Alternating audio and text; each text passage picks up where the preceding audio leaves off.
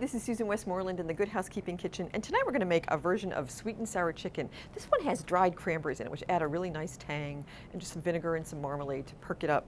Cranberries used to be only available from late September through the holidays, and now we have dried cranberries, and you can even buy them frozen in bags in your freezer section of the supermarket, or you can just freeze your own.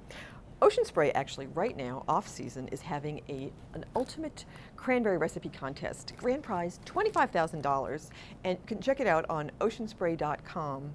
You can enter until the end of June, and you can use cranberries in any form, dried, fresh, frozen, desserts, main dishes, whatever you can think of. It's a great contest fun, and there's lots of great cranberry ideas on the site.